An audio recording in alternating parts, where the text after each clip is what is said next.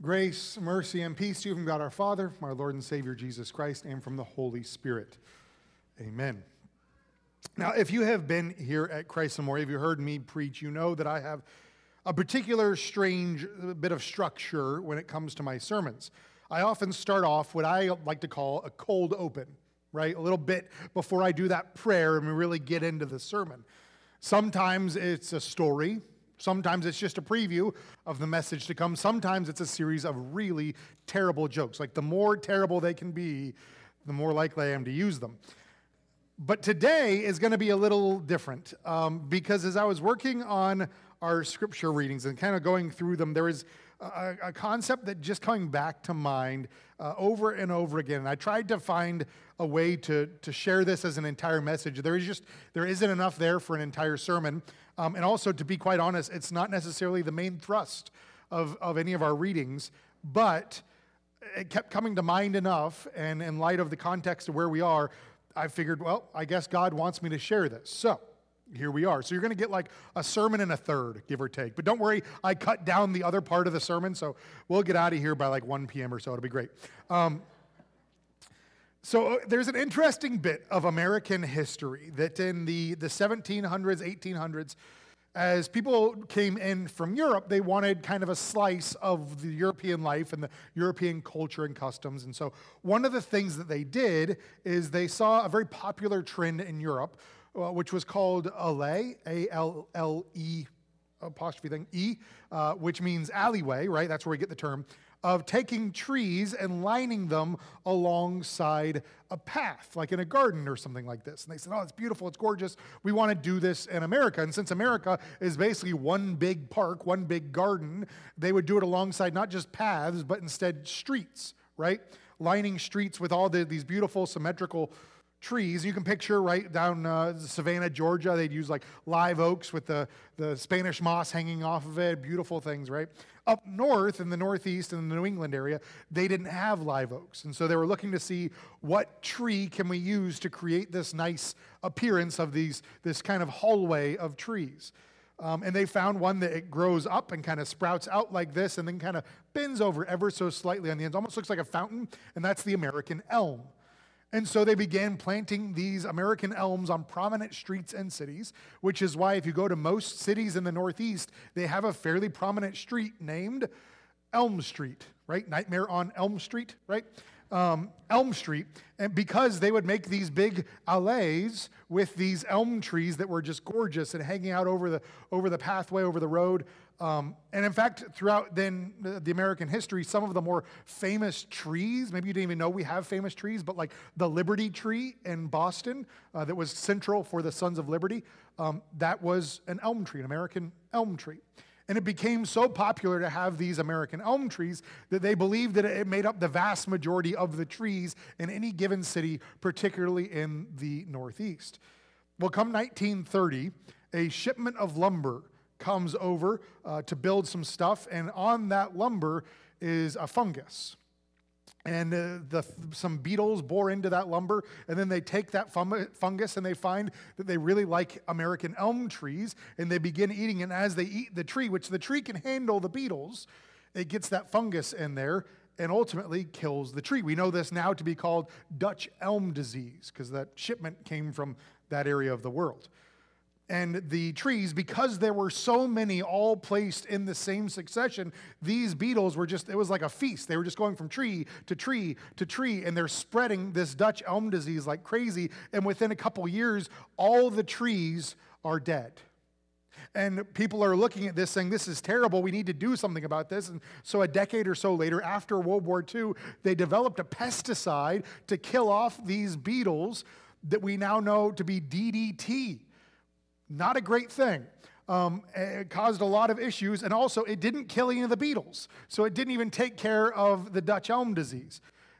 See, all of this could have been prevented if they had done more than just elm trees, because they could have isolated. They could have said, oh, we got to make sure that this stays over here. They could have caught the beetles, but because it was spreading so quickly, it took out pretty much most of the trees in the cities, and then because of that, they said, well, let's not plant more trees, because that was a whole problem.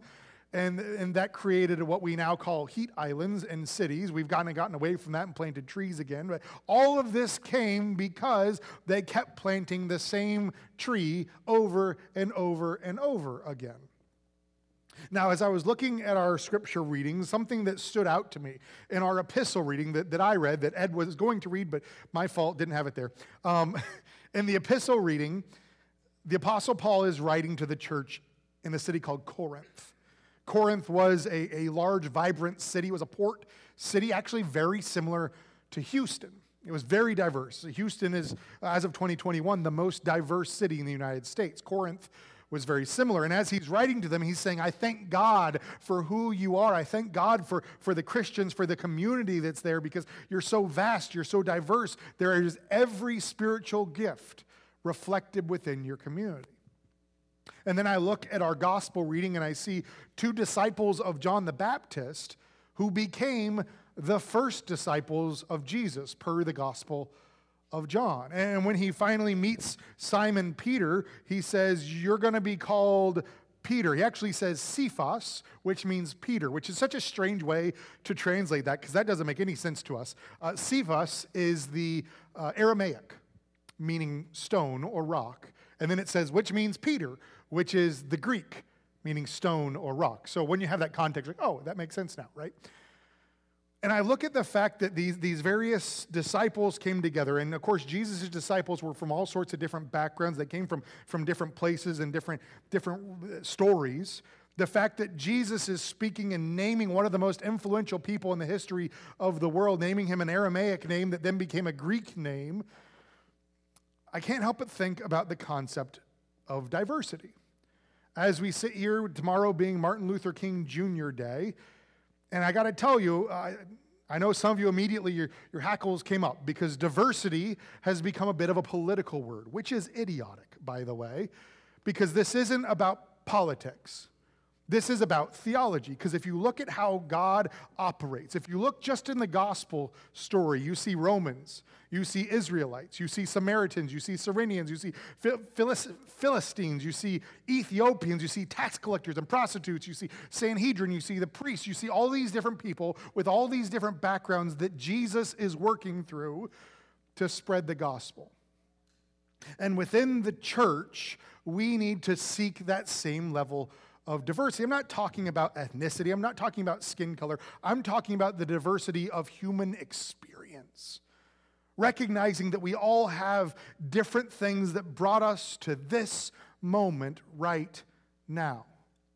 For some of you, you were raised in the church. You grew up in the pews. And when you wrestle with God, it's purely intellectual. You're going, okay, well, God, what does alien righteousness mean? And what did this letter in James mean here? And you're going, these are the big, deep questions that I have. But for some of you, you're new to faith.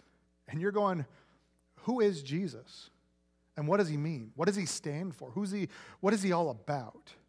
And those two experiences coming together make us stronger as a community, make us stronger as a people.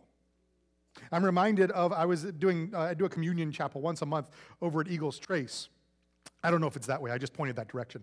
But I do a communion service, and we were sitting there one month after a fairly light attended thing, and somebody goes, I wish we could get more people. Surely there are more Lutherans here at Eagles Trace. And I went, well, I'm not looking for more Lutherans. I'm looking for more people, more Christians. It's not about your background. It's not about being Lutheran isn't a heritage. It's not something you're born into. It's not an ethnicity. No, being Lutheran just means that you understand the richness of God's grace. It means you recognize that we are saved by grace through faith. It means that you understand the same concept of God's love for us. That's what it means to be Lutheran, and you can come from all sorts of different backgrounds and have different stories, and that's beautiful because that is our testimony. And so we, the church, if we're focused on people looking the same, acting the same, talking the same, having the same background, then we're not a church. We're a social group. We're a team.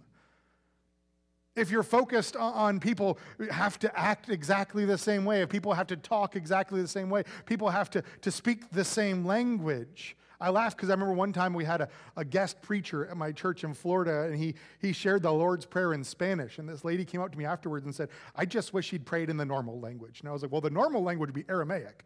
So, but if your idea is that everybody comes together and looks and talks and sounds exactly the same, you're not a religion, you're a cult. But we're a religion. We follow Christ.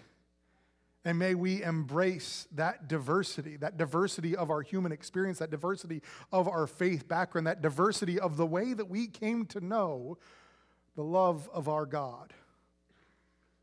What do you guys say? You want to do the actual sermon now? Want to start that? Sure. Let's go to God in prayer.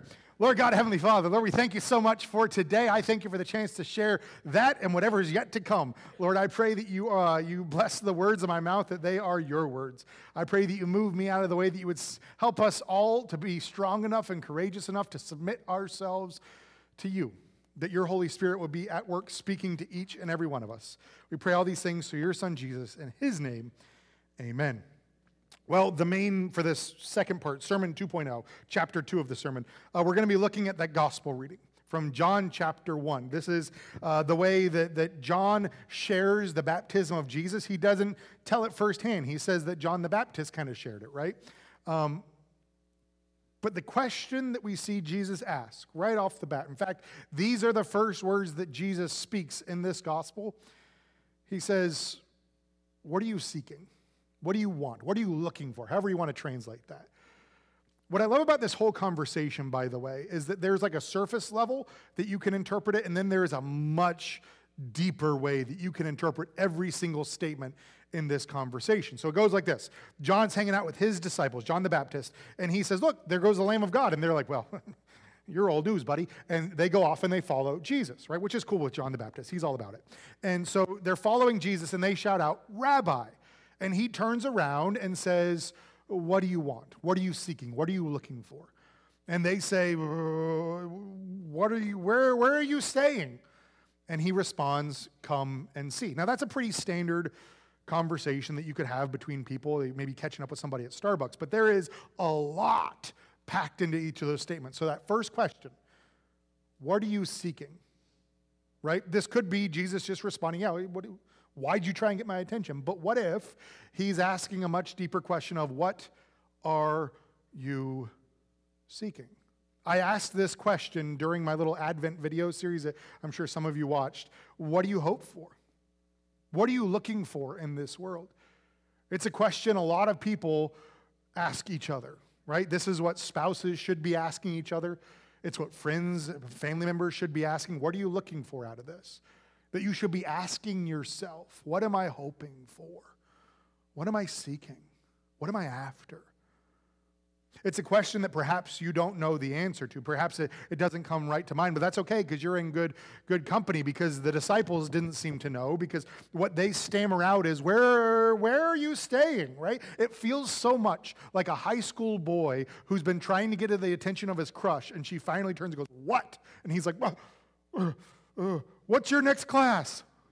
Like, I didn't know what else to say. I was panicking, right? I'm sure they're not like, hey, Jesus, what hotel are you staying? Are you at the Ramada down the street? You're a big manger guy. You staying in a manger? Like, where? I don't think that's what they're asking. In fact, if you look at this idea of where are you staying, where it actually means remaining. As in, remain in me and I also remain in you. There's some extra depth to this. It's almost like they're asking, Jesus, where's your kingdom? Jesus, what are you all about? What do you stand for? Where are you? Where do you remain? Where do you stand in this world? And I love Jesus' response. This is the calling of his first disciples. He doesn't give them a 3-point sermon. He doesn't outline the next plan of the next 3 years. Well, this is going to happen. We're going to go here. I think we're going to stop. But no, he just says, come and see. Come and see. Come check it out. And again, this could be surface level. He's like, oh, you want to see my place? Come on. I'm building a media room. It's going to be great. I got these new things called chairs. They're going to take over everything. No, he could be saying that, but I think that there's something more. He's inviting them into his life. Come and see. Maybe you're sitting here today and you're wondering what Christianity is all about. Maybe you're wondering what God's all about, how God views your life, how Jesus would view the church these days. His invitation to you is come and see. Because we have a God who doesn't just shout from on high, hey guys, you're forgiven now, it's all good, go about your business. No, he enters into our life, into our struggle, and walks around among us. He models what it looks like to follow his way. Come and see. And even after that, even after he walked on this earth, he offers us scripture where he speaks to us. There are times that I read scripture, I'm like, I don't necessarily see this and what's here, but God's certainly speaking through this, like how I got diversity out of those two scripture readings. But sometimes God speaks to you through his word. It's a living, breathing thing. Come and see. Now, also from this interaction, there's something else that I love. As I mentioned during my children's message, I love show and tell. I always have. And like I said, I always forgot my thing for show and tell. And I was scrambling last minute. I'm not saying I was scrambling this morning, but those dice do usually sit on my desk here in my office. Just putting that out there. But this idea of show and tell, I think it's slightly backwards. I think it should be tell and show. Because if we look at Andrew, the disciple that's talked about, and poor Andrew, if you've ever been the sibling that's referred to by your brother or sister, oh, this is Tyler, that's Kelly's brother, right? Poor Andrew, he's mentioned as the brother of Simon Peter. Simon Peter isn't even a character yet in this gospel, and yet he's like, oh, you know Andrew. Actually, you don't. You know Simon Peter? Well, he's related to Andrew. That's why he's worth mentioning. Andrew is significant, though, because A, he brings Peter to Jesus. He goes and tells him, he says, hey, guess what? We found the Messiah. John the Baptist, who I've been following, you heard about, he said that this is the one. We found him. And then he brings him along. But then Andrew does something else later on in the gospel. He's the one who brings the boy with the 5 loaves and the 2 fish to Jesus to multiply and feed the 5,000. Andrew is a teller and a shower. He says, hey, this is big. Come on, let's go check this out. That's what we as Christians should be doing. Boy, we are so quick to share our favorite barbecue place. We're so quick to say, I've been listening to this podcast. It's real good. You should check it out. We're so quick to point to so many things. Hey, I got this new financial guy. He's a wizard. You should talk to him. But do we do that with Jesus? Do we share our faith with the same excitement? Do we tell people and then show them with our lives?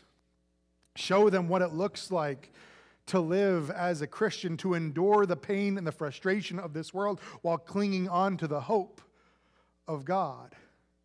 Now, maybe you're sitting here saying, not me. They don't want anybody looking at my life.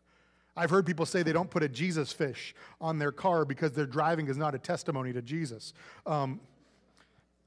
And maybe that's you. Maybe you're thinking, my life is not a testimony to faith. My life is not a testimony to Christianity. Oh, I'm betting it is. Because Christianity doesn't mean being perfect. It's not a Christmas letter where everything is all polished up and don't look behind the cracks. No, it's not a facade. Being a Christian isn't about that Facebook post that brags about how great everything is. Being a Christian means showing off where we've fallen short. It's scary. It's dangerous to be vulnerable. And yet that's exactly how we show what it means to follow Jesus Christ. By pointing and saying, this is where I've fallen short. This is where I'm struggling. I have to go to counseling for this. These are the wounds in my life. But praise God because he's getting me through it. Being a Christian means showing off the patches and the stitches. It means sharing the repair. And may we have the courage and the strength to share the repair that is in our lives. That's where this diversity of experience comes back in. Oh, you thought I was going to forget about that part. Bring it all back together. The diversity of experiences, some of us have been in church our entire lives, and our struggles may be different than somebody who says, I've been wandering in the darkness for as long as I can remember. And then suddenly my eyes were opened and I saw what it finally I saw what it means to be loved.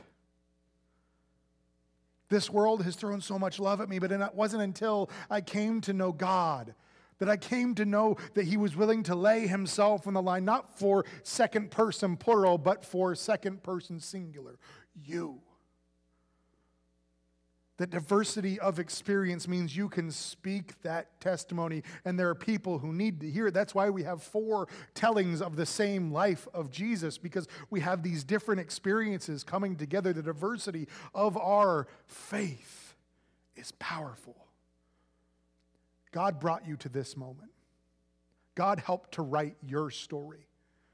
Yeah, we have our mistakes. We have our sin. We have our own free will that has formed it. But God is working through it. How are you going to use that story to share, to show and tell?